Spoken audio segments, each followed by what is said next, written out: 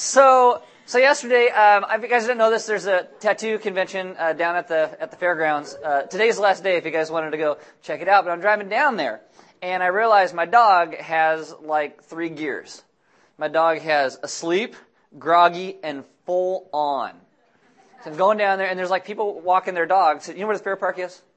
Okay, good. Okay, down behind Santa Maria High School. Okay, so I'm going, and people walk their dogs. My dog's like, she's sleeping, and she's groggy, and she sees the dog. She's like, ah! I'm like, they can't hear you. You're inside the car. I'm the only one that gets all the volume and stuff. Having said that, go check out the tattoo show. All right. I got one thing to tell you before I got one announcement and then this. Kids are starting to graduate right now, and this is Tyler Bray. Okay, this is this is his commencement ceremony. He's going into the Army, and he's actually going as a second lieutenant since he just graduated college. Now, what's really interesting is he's the 4th generation. Okay, which is really kind of neat, right? And on his shoulders right there, that's his grandfather's, or his dad's and his grandfather's. What are they called? Rank on his shoulders right there. So that's kind of neat, right? Awesome. I think he's going to be your 3rd service. You see him, say, way to go. Awesome. Plus, all of his buddies, they don't graduate for a little bit farther, so their commissioning ceremony isn't until later, so they all have to salute him. Great picture, Jim. That's his dad right there in the hallway. So, hello. All right, if you have kids that are in eKids in the back and you want to send them to eKids summer camp, what they're going to do is on May 26th, they're going to have a short meeting, 12:45, after the 3rd service, and it's going to be short, okay? Short, but they're going to let you meet the counselors, show you a video, and then because it is expensive, they have a whole lot of fundraisers coming up for you. So you can find out about those, how to get involved, maybe how to lead one yourself, and then so you can help get your kids to go to camp without breaking the bank. How's that? May 26th. May 26th. It's like, I'll go to 3rd service that day. Nice. All right. Hope you find a seat. All right, why don't you stay down there reading God's Word. We'll get started. This is John chapter 8, verse 7. And it says, as they continued to ask him, he stood up and said to them, let him who is without sin among you be the first to throw a stone at her. Let's pray. Father, this morning I ask that we as a people will be those who understand your grace and your goodness and your call in our lives. That we would be those who drop our rocks and live a life that honors and reflects who you are in it. Amen. Have a seat. So this is the week 65 of the book of Genesis. Today, as week 65, we're actually in Genesis 45. If you want to open your Bible there, you can stick your finger in it. But then I want you to flip over to John chapter 8, because that's where we're going to spend our first bit of time.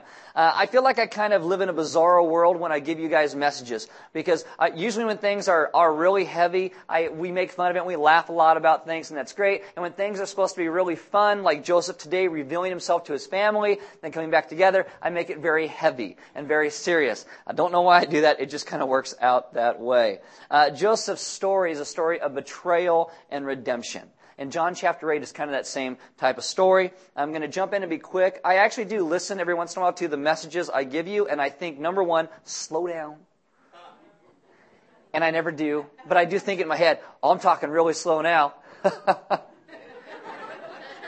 And the second thing is, I've been kind of long-winded the last few weeks. Like I've been over 40 minutes less, so I'm going to try and keep it 30 or under. Which totally freaked out the band in first service. Like, is he done? So you guys will love me because I'll try and be shorter today. John chapter 8 is the story of the woman caught in adultery. Some of your Bibles, if you look at John 8, they have this note and it says this isn't in the earliest manuscripts. That means there is some doubt that this story is part of John's original gospel. Now, there's nothing unworthy in it of sound doctrine. It's something that probably happened during Jesus' ministry. It may not have been in this section. It may have been somewhere else and got placed here. And so when John puts the gospel together, some scribes may have put it back in. But the reason that note is there is so you know that you can trust what's in your Bible. Okay, when we're unsure about something, the note goes in there so you know. No one's trying to pull the wool over anybody's eyes. The Bible has not been translated, so you don't know what was there. The Bible always goes back to the earliest manuscripts that we have. So the ones that we use, the ESV, word for word translation, trying to go back to the earliest manuscripts we have, always trying to remain the best to what we've got there. So when you look at something like this and we have some doubts about it, it shouldn't be considered part of Scripture and should not be used as the basis to build any point of doctrine, but I do think it's very useful for what we study because it really shows you the character of who Jesus is, and it's true to His character. John chapter 8 is a story about a group of men who are supposed to look out for the welfare of other people around them. I believe men have a biblical calling to give hope to the hopeless, to protect those who need it. The men in John chapter 8, they forgot that calling, like many men today forget that calling. John chapter 8 is also the story of an encounter with Jesus who resets everybody in it. Everybody understands who they are and who He is in light of the words that He gives. When we bow ourselves to Him, that same thing happens to us. John chapter 8 again is a story of a woman caught in adultery. It is about pain and sorrow and betrayal and hope and ultimately redemption. And it sounds again a lot like Joseph's story. In John chapter 8, there's a woman who maybe at one point in her life could have been an excited bride. Maybe she had a husband who loved her deeply. She probably dreams of raising a family with him. But things don't turn out the way that she planned. It could be her fault, her husband's fault. It could be both of them. But she met another man, and he notices her, and they knew what to say to each other, and all of a sudden the unthinkable then happens. Now, adultery is a horrible, horrible thing. It's why we are to guard our marriages and our lives well. It's why we're to be servants of our spouses so they feel loved and honored at home. If you are passive-aggressive and you think that being irritable to your spouse all the time is going to make them love you more, you are a fool. You are a fool, and you've got to grow up. There's no excuse for adultery, but you also have to be careful because kind words go a long way to a hurt and a saddened heart. Deborah Tannen, in her book, You Just Don't Understand, she writes this story about her great aunt. She says this: "My great aunt, for many years a widow, fell in love when she was in her 70s. Obese, balding, her hands and legs misshapen by arthritis, she did not fit the stereotype of a woman romantically loved. But she was, by a man also in his 70s who lived in a nursing home. In trying to tell me what this relationship meant to her, my great aunt told of a conversation. One evening she had dinner out with friends. When she returned home, her male friend called and she told him about the dinner. He listened with interest and asked her, 'What did you wear?' Now, when she told me this, she began to cry. 'Do you know how many years it's been since anyone asked me what I wore?'" You know, maybe the man in John 8 just asked the woman what she wore. I mean, she found a man that seemed to care. Could have started innocent till they started crossing lines. It could have been a touch that maybe lingered too long. Could have been the sharing of a secret. Could be she's angry at her husband and she betrays his confidence to this other guy. Maybe she didn't notice, but she kept choosing. She started to cross other lines till this is a full-blown affair. And as long as it's secret, it can be two different lives and two different worlds. And so when she's in one world, she can pretend the other doesn't really exist. She doesn't have to think about what's happening to herself. She doesn't have to think about how this is really damaging her own soul. And this is the truth about sin. Sin unchecked in our lives always leads to more sin, never to less. Now, she probably used to be a truthful person, so she starts lying then to her husband about where she's going, what she's doing. Eventually, she doesn't even notice that she's lying anymore because everything becomes a lie. She becomes hard. She has become a liar. You know, the first time she probably went to church after she committed adultery, she probably thought, oh, everybody can see that. It's got to be written all over me. But no one said anything. She probably expects lightning to come out of the sky and just zap her right there. But it doesn't. So she starts to think about God differently. She's become a hypocrite. She doesn't notice what's really happening to herself. And then this night, this morning, this day, whenever it is, happens in John chapter 8. We don't know how many times her and this guy have been together, but she's with him again. The door swings open. There's men outside. They're waiting, they're watching. She screams, she cries, she begs for mercy. They bundle her up. She probably wishes she'd go back to the very first time she crossed the line the first time and just take that back and never go farther than that, just stop there. It's like the fall. Her eyes are opened. She sees what's happening. She's naked. She's ashamed. She wants to hide. But you got to understand, she's not a victim. She had choices that led to this. She's taken by a group of men to Jesus while he's teaching, and the author wants you to see that this is not some private conversation between a couple individuals, for constructive criticism. Hey, let's help you get better. This is public humiliation. It's the woman they're after, and they're mostly after Jesus. John chapter 8, verse 2. Early in the morning, that's Jesus, came to the temple. All the people came to him, and he sat down and taught them. The scribes and the Pharisees brought a woman who had been caught in adultery, and placing her in the midst, they said to him, "Teacher, this woman has been caught in the act of adultery. Now in the law, Moses commanded us to stone such women, so what do you say?" Now, this is an awkward thing. Imagine I'm up here and we're talking through this story and someone comes running up to the front and throws someone down. Boom! Hey, Aaron, this person's been caught in adultery. What do you say that we do? You'd all be like, this is awkward. Right? You're like, I'm never going back there because stupid, crazy things happen there. The law is clear what caught in the act means. One witness is not enough, according to the Mosaic law, to convict somebody. So you have to have 2 or 3. This means there's 2 or 3 or 4 or more guys standing outside this door waiting for the act to happen. They're watching. And then they go in and this is cold-blooded premeditation. It tells you their contempt for the woman, but also their contempt for Jesus. The other man, he's not seen in this account, which leads many to believe that this becomes a setup. They find out it's going on. They go to him and say, hey, we'll let you go, but you give us her. You let us know the next time it's happening, and you give us her, and you can get away. Because, women are just worthless. So she's caught red-handed. The law is clear. Jesus, what do you say? They think they have him now. They have stones in their hands ready to throw, waiting for the word to come down. Now here's my question for you. Have you ever held a stone? Have you ever had a stone in your hand? Theologians, they divide sin into 2 essential categories. One's called sins of the flesh. These are appetites out of control. This is lust and greed and gluttony and drunkenness and laziness. Our flesh, given enough time, makes an idol out of anything, from cars to donuts to pornography to TV. The idols will lead to other sins like deceit and betrayal and despair. But they also talk about sins of the spirit. That's less to do with biology and more to do with your soul. This is pride. This is arrogance. This is self-righteousness. It's judgmentalism. Now, they provoke sometimes gossip like sins of the flesh do, but they're deadlier because they make us pick up rocks. If a pastor leaves a church for moral reasons, it's usually not arrogance. All right? It's usually something else. Churches today are not scandalized by arrogance, though I think a lot of them are known by it. You have to understand, sins of the spirit are things that Jesus hated. This is why he's always telling stories about it. The story of the prodigal son, this kid that runs off, just rejects his family and his father and runs off, and then he goes through all this wild living, comes back, and his father loves him and takes him home, and the older brother's out in the field just bitter and angry, ready to throw stones at his younger brother. You have the story of a woman who comes to Jesus, and she anoints his feet and wipes it with her hair, and people look at Jesus and they say, man, if he only knew the type of woman that was washing his feet, he would get away from her. And then stories like John chapter 8. In John chapter 8, you see both types of sins. You have people with sins of the flesh. The woman, she knows she's in big trouble. She's caught red-handed. But you also have sins of the spirit, the teachers of the law, who thought it was possible to love God and despise people and carry around their rocks. The teachers of the law, they thought they were holy, they thought they were righteous. But sin had crippled their ability to love others, which makes sins of the spirit the most destructive of it all. C.S. Lewis writes this. He says, the sins of the flesh are bad, but they are the least bad of all sins. All the worst pleasures are purely spiritual. The pleasure of putting other people in the wrong, of bossing and patronizing. The pleasures of power, of hatred. For there are 2 things inside me competing with the human self which I must try to become. They're the animal self, which is the flesh, and the diabolical self, the spirit. The diabolical self is the worst of the 2. That is why a cold, self-righteous prig who goes regularly to church may be far nearer to hell than a prostitute. Today, we are scandalized by sins of the flesh, but Jesus seems to be scandalized by sins of the spirit. And these are teachers of the law, and they're questioning Jesus.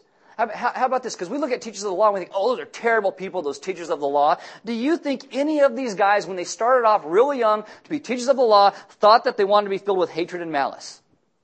No. They probably thought, man, I want to love God. I want to know Him better. I'm going to read His Word. I'm going to get so close to Him. They probably were motivated by love.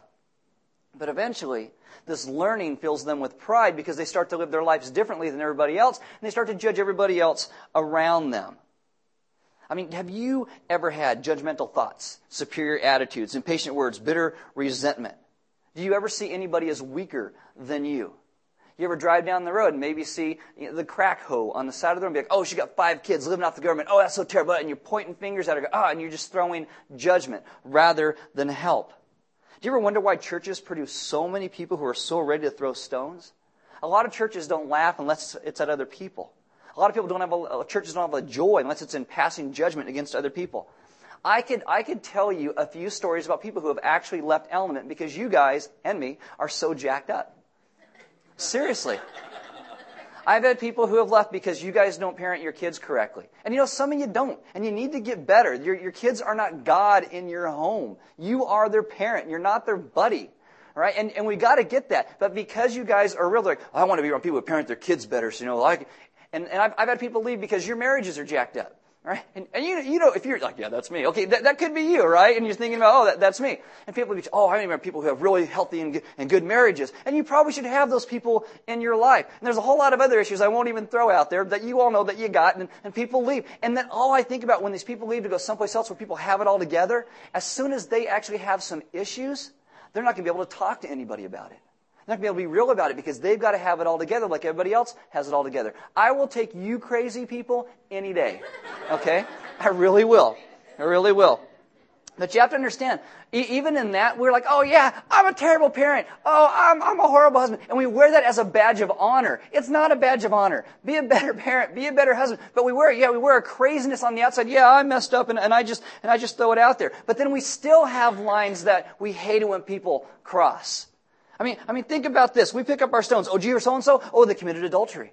Oh, it's so sad. Oh, I can't believe it. What about their poor kids? Oh, and you just start talking and gossiping and trying to, mess them over. We act so concerned, but on the inside we're still seething because we still have lines that people can cross and we pick up stones.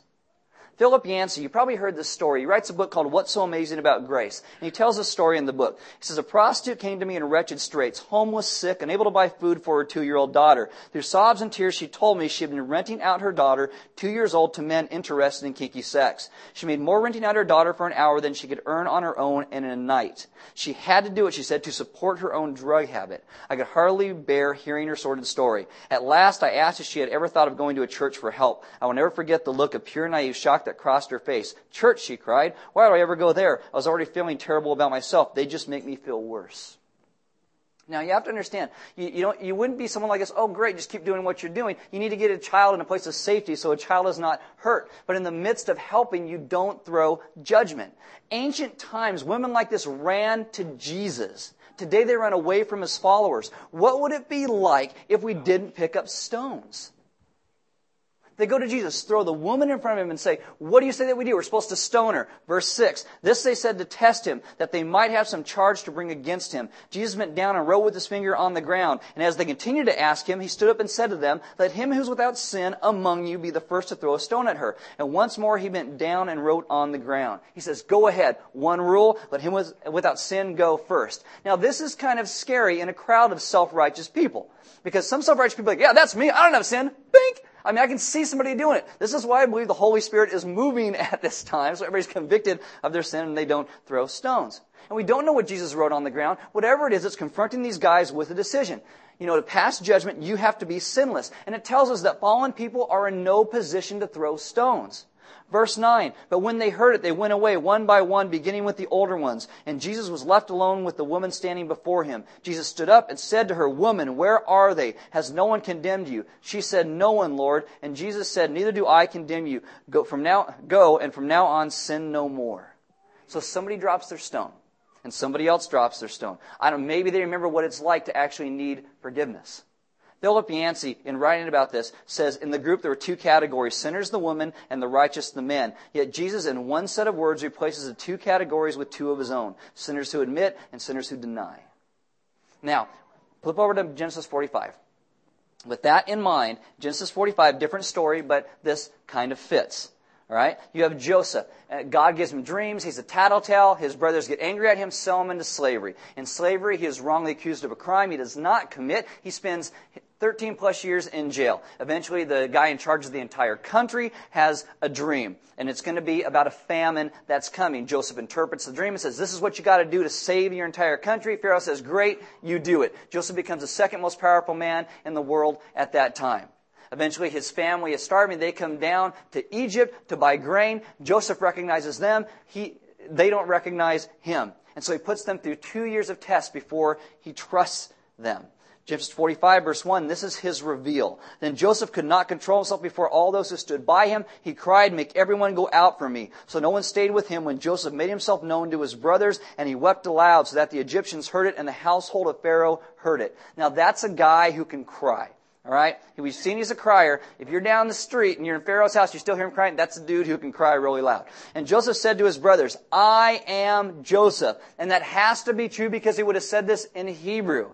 His brothers know that Egyptians don't know Hebrew. They don't speak Hebrew. It's beneath them.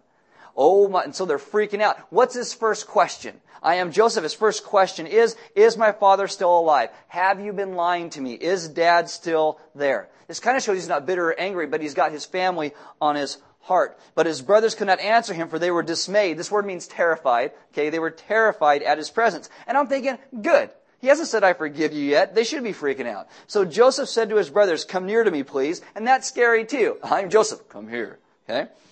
And they came near, and he said, I am your brother Joseph, whom you sold into Egypt. And now do not be distressed or angry with yourselves, because you sold me here. For God sent me before you to preserve life. Now, what you have to see and understand, that the brothers freak out because, oh my goodness, that's Joseph, we have sinned against them. Their sin destroyed their family dynamic. This woman in John chapter 8, her sin destroys her family dynamic. And I am sure much of the pain in both their lives all came about the moments of her adultery and them selling Joseph into slavery. And now they're found out. Now it's laid bare. Now, if we're Joseph, most of us would be rightly angry. Right? We would be like the men in John 8, holding our pile of stones, waiting for the moment that's most opportune to throw them back at them and just hurt them worse and worse. How do I know this? Because we all keep a pile of rocks. All of us do, to throw at people who have hurt us. And if someone does apologizing, we throw them anyway. We don't understand how bad I hurt. You don't understand this. And we just start throwing them at people. Joseph, he's got a huge pile of rocks. He's got prison and slavery and false rape charges. The only Christian in his entire country. He probably works 100 hours a week and doesn't even get paid. But what does Joseph do? He puts down his rocks.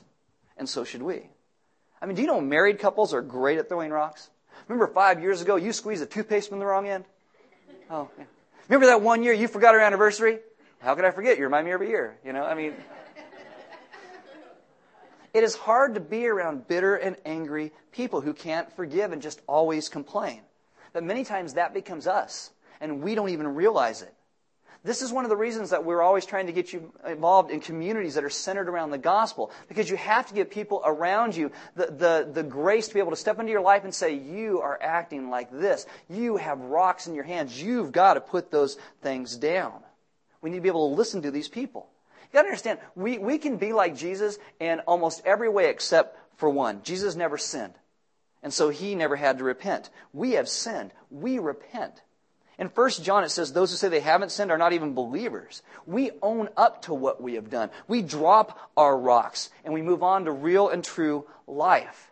This is what Joseph does with his brothers. He goes on, verse 6, and says, for the famine has been in the land these 2 years, and there are yet 5 years in which there will be neither plowing nor harvest. And God sent me before you to preserve for you a remnant on the earth, and to keep alive for you many survivors. So it was not you who sent me here, but who?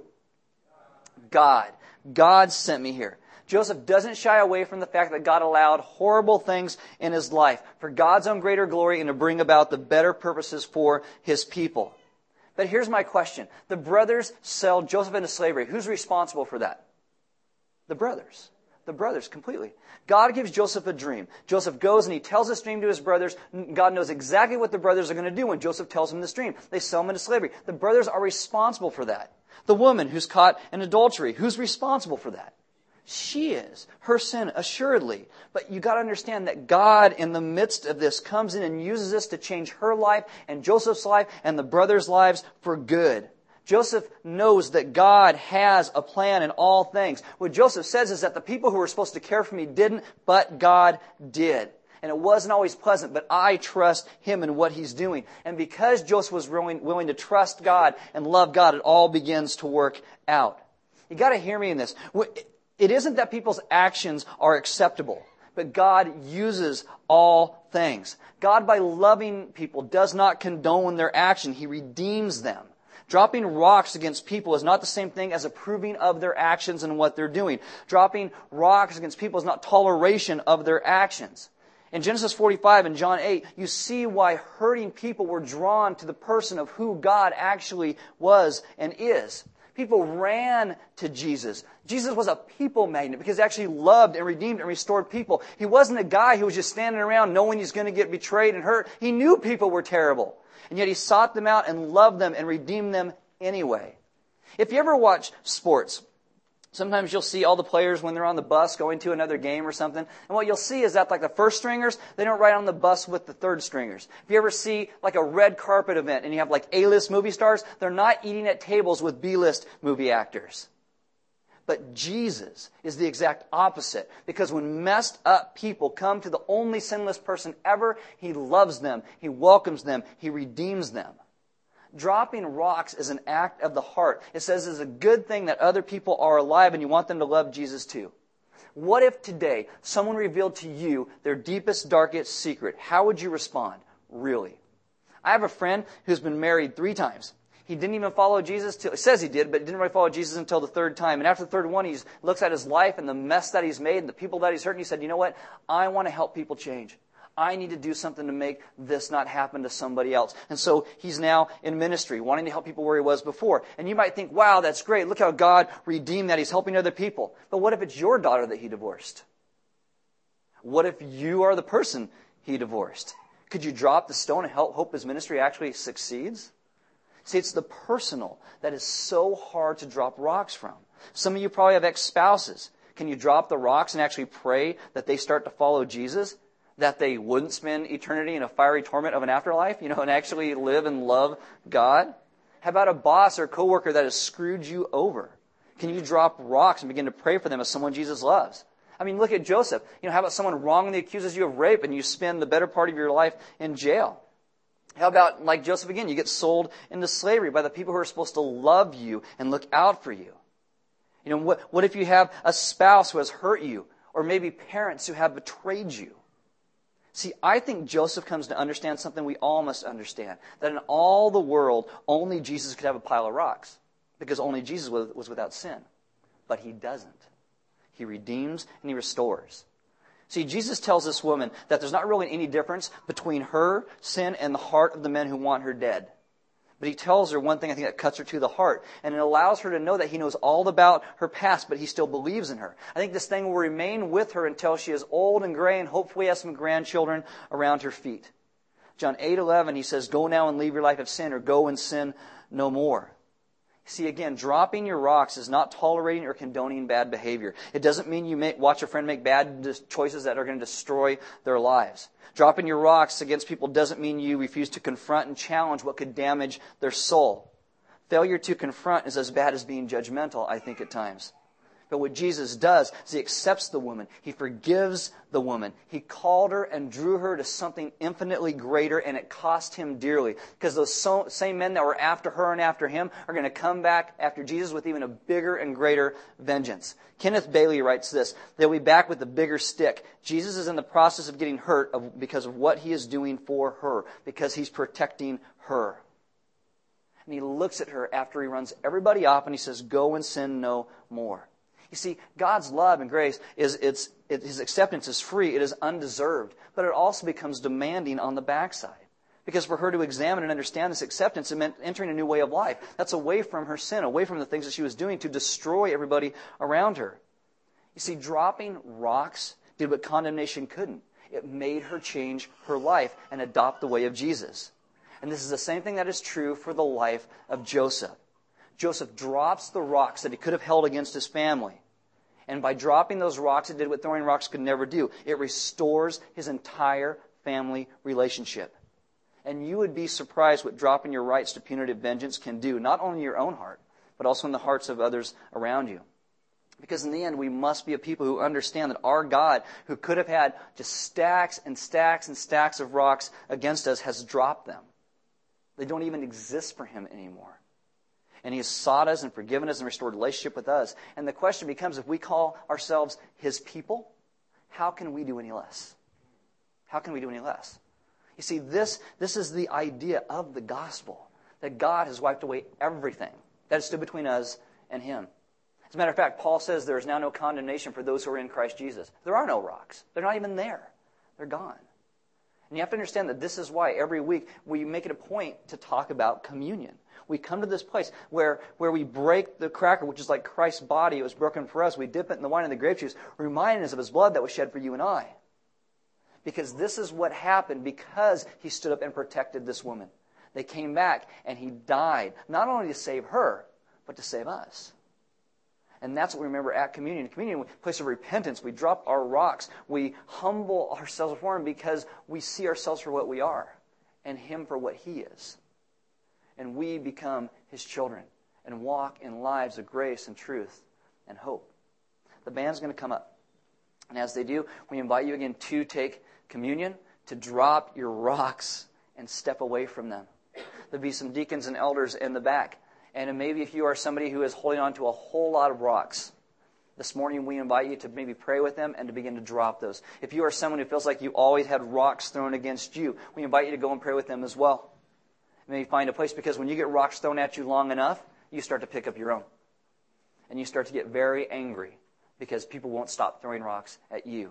And then you begin, to take all the stuff that's going on and wear it as your badge of right to hold your own rocks as well. We must all drop our rocks and stop throwing them at other people. And even if we don't throw them, we can't carry them around in our backpack or a bag with us so we can pull them out when we really want them. There's offering boxes and sidewall on the back. We give because God gave so much to us. Giving is simply part of our worship. And there's some food and stuff in the back. And I guarantee you that if you grab some food, you get to know some other people, and you actually begin to develop some relationships, eventually someone's going to hurt you. And you'll feel like you have a right and a reason to pick up a rock to hold and want to throw at somebody else. But you don't. You don't have a right. Again, there's nothing wrong with stepping in and trying to make things better, but in the midst of that, we're not throwing judgment. We're giving hope. Like Jesus draws people, says things exactly as they are, and yet draws people to a place where people want to follow and want to love Him because of what He has done. Dropping rocks and love and grace is a much greater motivation than someone's finger in the middle of your face. And we all know that. So why don't we live like Jesus calls us to? Probably make a big difference in those around us, right? Yeah. All right, let's pray. Father, this morning, I ask that you would take us as a people and you would help us to understand the great grace that you have offered to us. That if anybody in all the world could have a pile of rocks, it's you. Because we are a people who have sinned against you. And yet in Christ, you have wiped away that debt. You have wiped away the condemnation. You have wiped away the rocks that have stood against us. And I ask that we as a people would begin to take your calling seriously in our lives. That we would begin to change. So that we as well drop our rocks. And begin to follow you as you call us to. With our eyes not upon everybody else around us and all their issues, but our eyes upon you. Then allowing you to direct our gaze where it needs to be. So we see things as you see things. So there is hope where it seems like it's hopeless. Because you are there. And that means there always is hope. And we'd understand the peace that you have given to us is meant to flow like a river. We're not a dam where the peace stops. We are conduits where that peace flows through us out to other people. And because you have made things right with us and you again, we would live lives that seek to make things right between us and other people again. Thank you for loving, restoring, and redeeming us when we have nothing to give. Thank you for when you look at us, you see your Son and His goodness. And help us be a people to walk in the humbleness of knowing that, so that you are lifted up, and you are honored, and you are glorified. And we ask these things in your Son's good name. Amen.